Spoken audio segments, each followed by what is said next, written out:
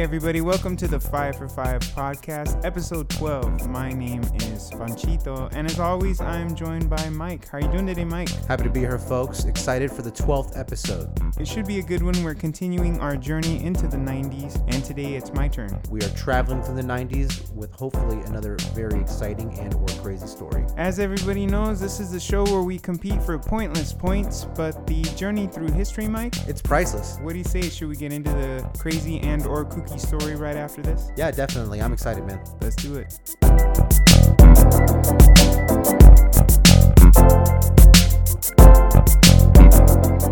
Alright everybody, it's time to get deep into it with some crazy story. Are you ready? I'm ready, man. Okay. The year is 1993. Okay. And this article comes to us from Cedarton, Georgia. Okay. The title reads, "Hang Up. The Georgia State Patrol is warning the public that telephone solicitors raising money in the name of State Patrol are doing so without sanction of the patrol and that none of the money raised goes to the State Patrol. If you get a call asking for money in the name of the State Patrol, hang up. While officers of the State Patrol are members of 3 trooper associations raising money over the phone, the patrol does not condone the practice, does not receive any of the money, and believes that the methods being used to solicit border on fraud. The associations are hiring telemarketing firms," said Colonel Miles, "who imply or blatantly state over the phone they are troopers and are generally using deceptive practices and pressure techniques to get donations." Whoa. In the case of at least one association, Miles said the association admitted only 25 cents of each dollar raised goes back to this trooper group. In other cases, donors are being promised windshield or bumper stickers, which implies special consideration in the event of a traffic stop by troopers. "This is totally unacceptable," says Miles. "My advice to the public is, if they get a call asking for money in the name of state troopers, hang up. While these associations may be legitimate, their methods of raising money leave a bad taste in the mouth of the public and a bad image for the patrol. I wish the trooper associations would adopt more traditional and publicly accepted methods of raising money. As it is now, troopers are being viewed as having to beg for money. The governor and legislature have joined to make sure that our state patrol is the best equipped, best trained, and the best paid in our history. Future plans call for even more expenditures in these areas," he said. "But we must have the support of both public and our elected officials to do so." And that's it. Wow. Right. We're talking about, to summarize, a sophisticated telefraud scheme that employs telemarketing companies to fraudulently extract money from people that is supposed to be in the name of the Georgia State Trooper Association. Right. And it's not, hardly any of it, if any of it, is going back to the Georgia State Troopers. Right. So what's happening here is essentially this agency is having an issue with approved people who are going in and asking for funds, but they're doing it in a weird way, like in a way that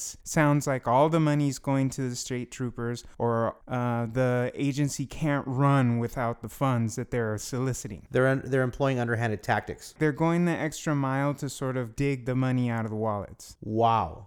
So one of the things they mentioned was the employment of telemarketing companies. What was another underhanded method that they had mentioned? Basically, how much money was actually going if they did manage to collect. Right.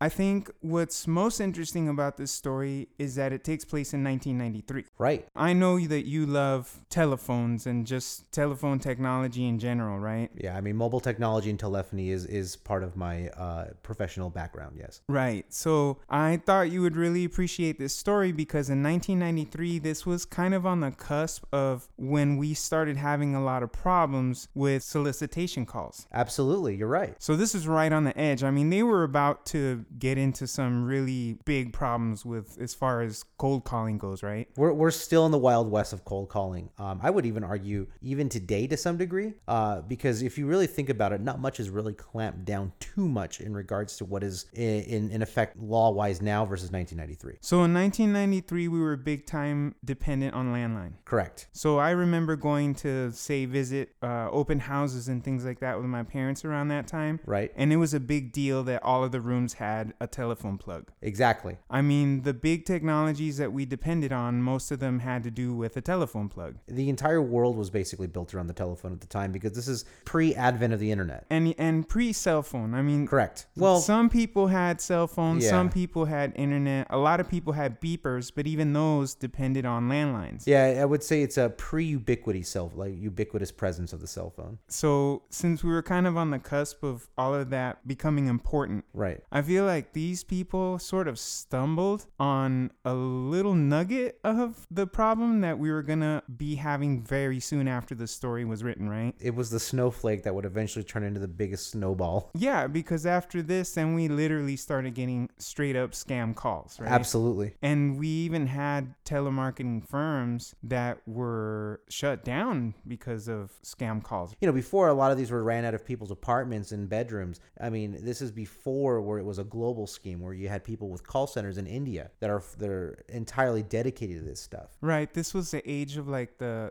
auto dialer type. Yeah, exactly, Right? exactly. Yeah. So it was literally some dude in a basement with the auto dialer just trying his best to scam the few dollars that he could get out of the random phone calls he made. Yeah, a scammer and a phone book. Oh, okay. Yeah, So yeah. he was going like by area codes or something like that. Yeah, there was a lot of that back then. You know, there was a lot of gathering of phone books from other areas. So, like, maybe you lived in LA, but you would make sure that you got phone books from like Orange County and all these other areas, you know, and neighboring surrounding communities, so that wasn't so saturated to where you are. And so you had a frequent hit list of people to fraud. So you're like, today's 213. Yep. Okay, tomorrow's 818. Yep. And you just kind of keep going until you hit pay dirt, basically. Yeah, exactly. These are sanctioned agencies and they're allowed to be making these phone calls. But even when they get these people on the phone, they're sort of they're trying to like squeeze the money out of them, right? Yeah, it seemed like it was a high pressure phone call based off of the article. Right. You need police, right? You need police, right? You want them to protect you, right? I mean, every penny counts. Right. And I think that's what these people were getting, and that's where they're going to in this story. But things got much worse after this. Like, we already can both commonly agree that this is some gutter stuff Right. that was going on, okay? Yeah, for sure. But I kind of want to dive a little deeper. Okay. How gutter are we talking? And what I mean by that is, do I have a guy calling the sweet grandmother saying, hey, yeah, I know you want some,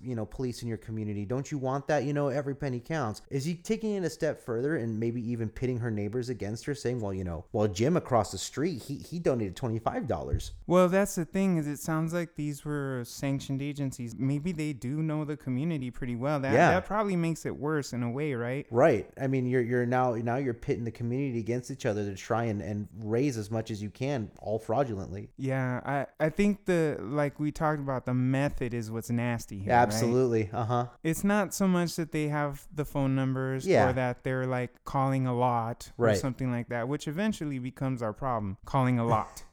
Right? Yes. Like 2 years later, 1995, it's about volume. That's when the problem happens, right? Dial. Just this big, huge open bag of opportunity for scams, right? Oh, totally. Yeah. It was just this open tunnel for scamming. It is fun, though, to look at a story like this and realize how seriously right on the cusp of just like disaster they were, right? Right. It was just the first phase before this grand evolution in scammery. Because phone-wise, what happened right after this? Robocalls. Right. And then just cold calls for like, insurance and business type stuff and things like that, right? I mean, any kind of phone fraud that you can imagine, anything that can be done over the phone. So you figured insurance fraud, you figured stock financial fraud, you figured there was probably also just fraud that involved, remember catalog sales? Oh, sure. So, Yeah. that was still going on. Yeah. And just the cold sale in general, right? That must have already been kind of a pain. I remember it kind of being a pain. Well, people were already kind of used to it pre-cellular because it was already going on in the home landline thing, and then it just moved into cellular. Right. I think, I don't know, maybe 10 years after this. So maybe like 95 to like 2005 or so. Right. That was like the heyday of like just phone junk. I agree. I mean, look, in 2007, I worked a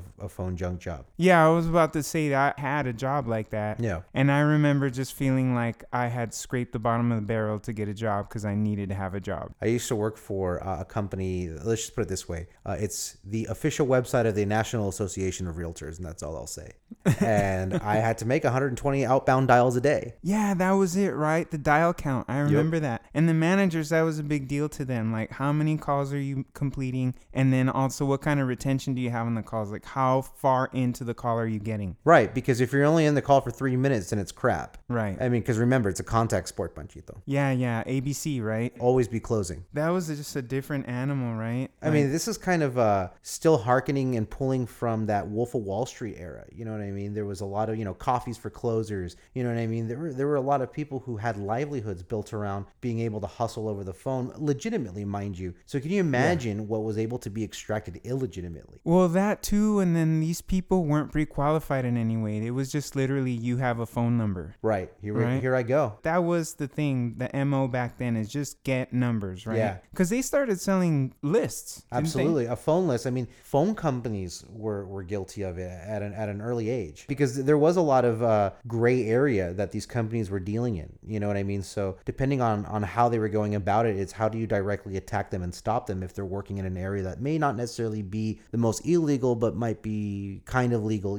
kind of like you were saying with these Georgia State Trooper people. Well, what a ramp up though, right? Because they're just worried about the way that the calls are being made and sort of the language that's being used, right? Right. Like the delivery. They wanted the softer delivery, or they wanted to be more transparent, right? Yeah. But what a quantum leap that they made within a couple of years later. Because I can remember 95, 96, people were freaked out about receiving phone calls like these, right? I agree. And they were always calling at the worst times. Yes, right over dinner. Exactly.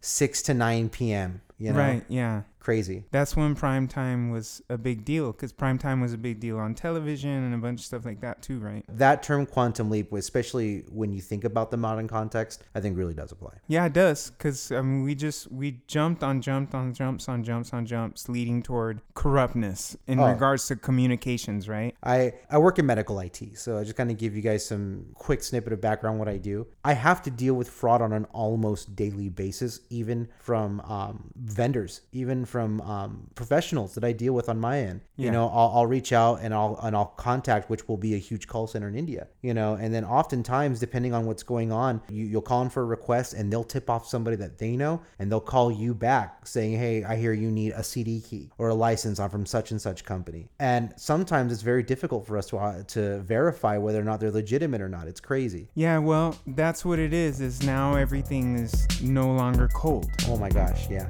Okay, so how about this? Let's warm up to the second half and we'll get into the modern context of this whole thing. Yeah, we're definitely living in the age right now, folks, so stay tuned after the break because we've got something huge for you. Let's do it.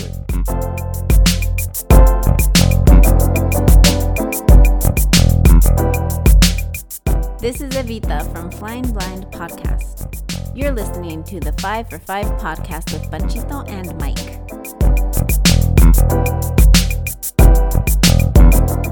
Subscribe, like, love, and follow us at Zwerk Media, at ZWERC Media. Did you get it? Good.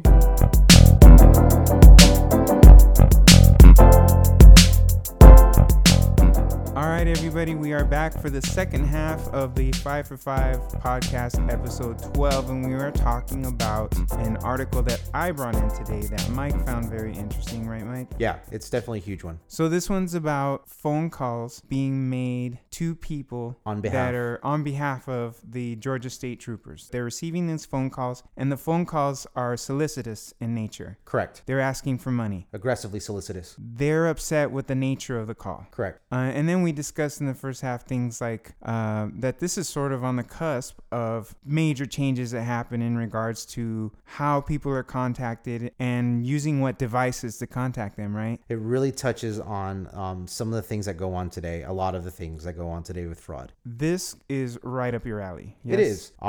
I work in the field of cybersecurity and information security. And so I get to see all the time, all the different attempts to try and violate somebody's protections, their data information, those breaches. A lot of it does come from warm calling, right, where they've already aggregated some snippet of information about you that immediately allows you to drop your guard. It's kind of like the kidnapper in the van. They try to get you with that your mom sent me to pick you up. Correct. It's that kind of, I know that sounds way seedy. No, but it's along the same vein, right? It's like a 21st century equivalent to that in a way. Sort of, yeah. So, because the devices have changed. That's what's happening here. Correct. We have a term for this. It's called social engineering. Right. Uh-huh. You know, so what they'll do is they might put in just maybe even 5 minutes, just 5 stinking minutes of research about who Panchito is. Sure. And then the phishing begins. Just scratching the surface type of bio stuff. And that's how it all starts. And then the device, though, in general has changed too, because in this story, back in 1993 in Georgia, we're talking about telephones. Correct. Like citizens at home getting a phone call, and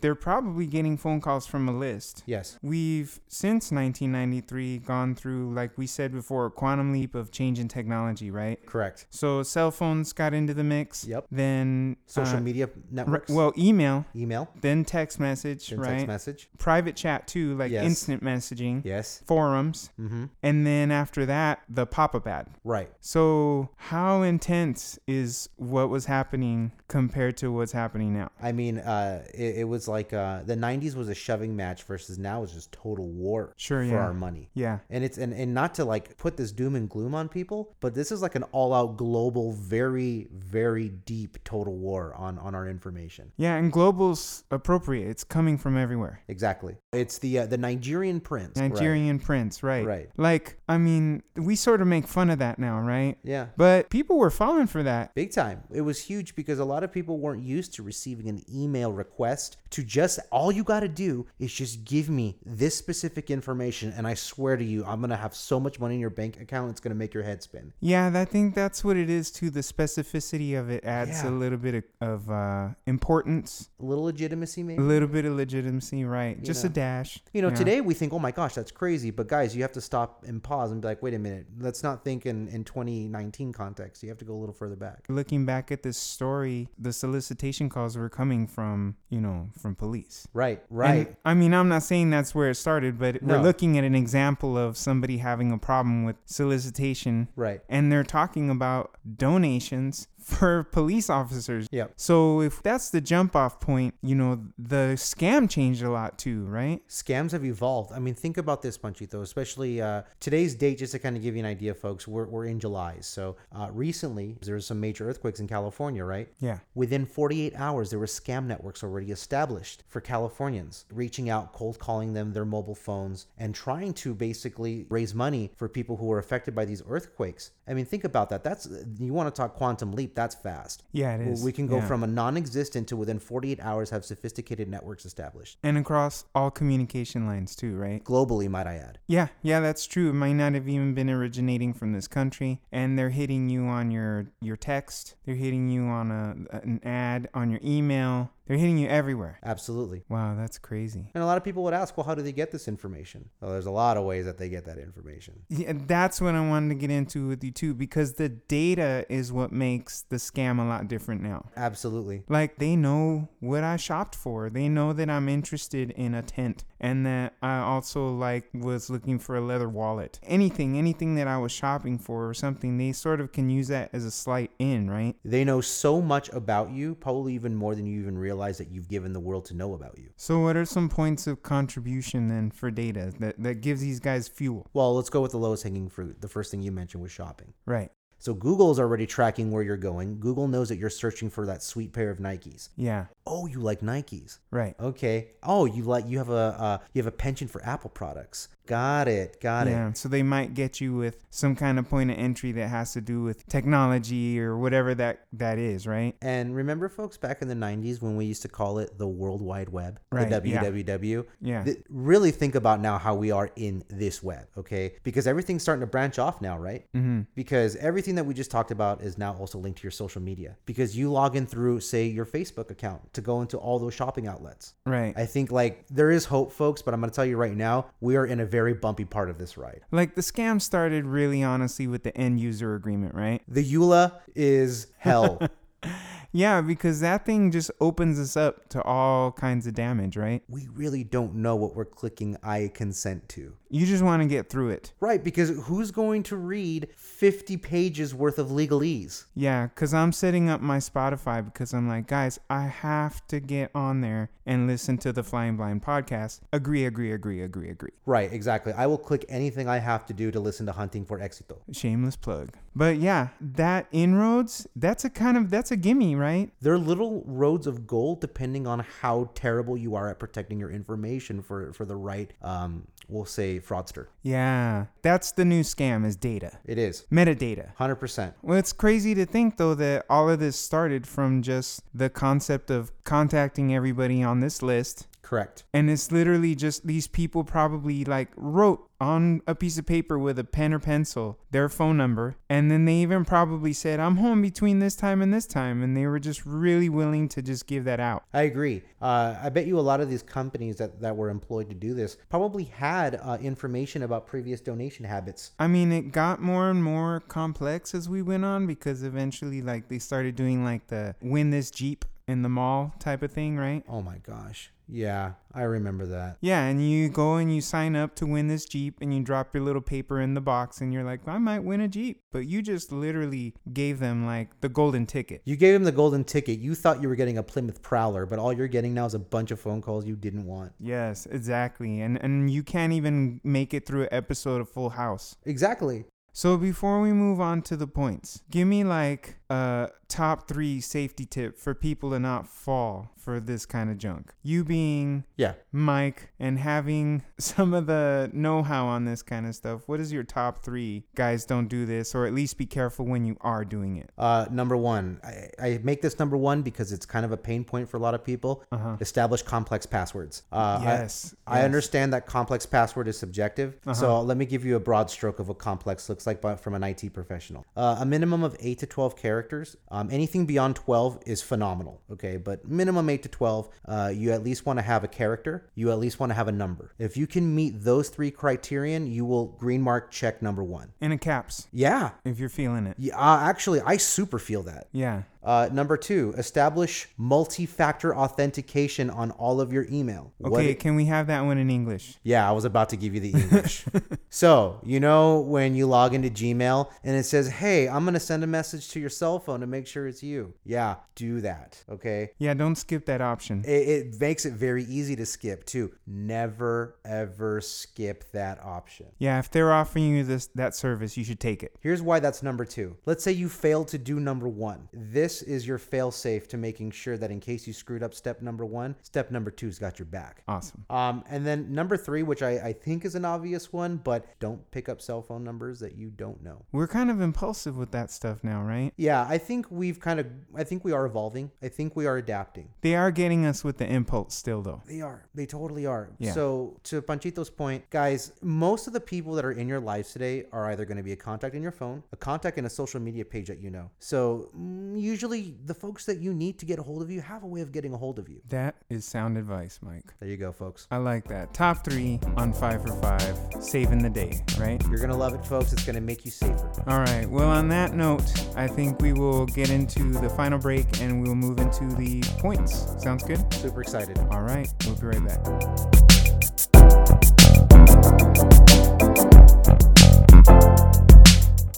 This is Evita from Flying Blind Podcast. You're listening to the 5 for 5 podcast with Panchito and Mike.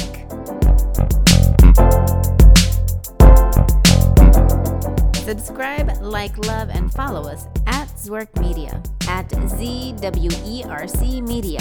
Did you get it? Good.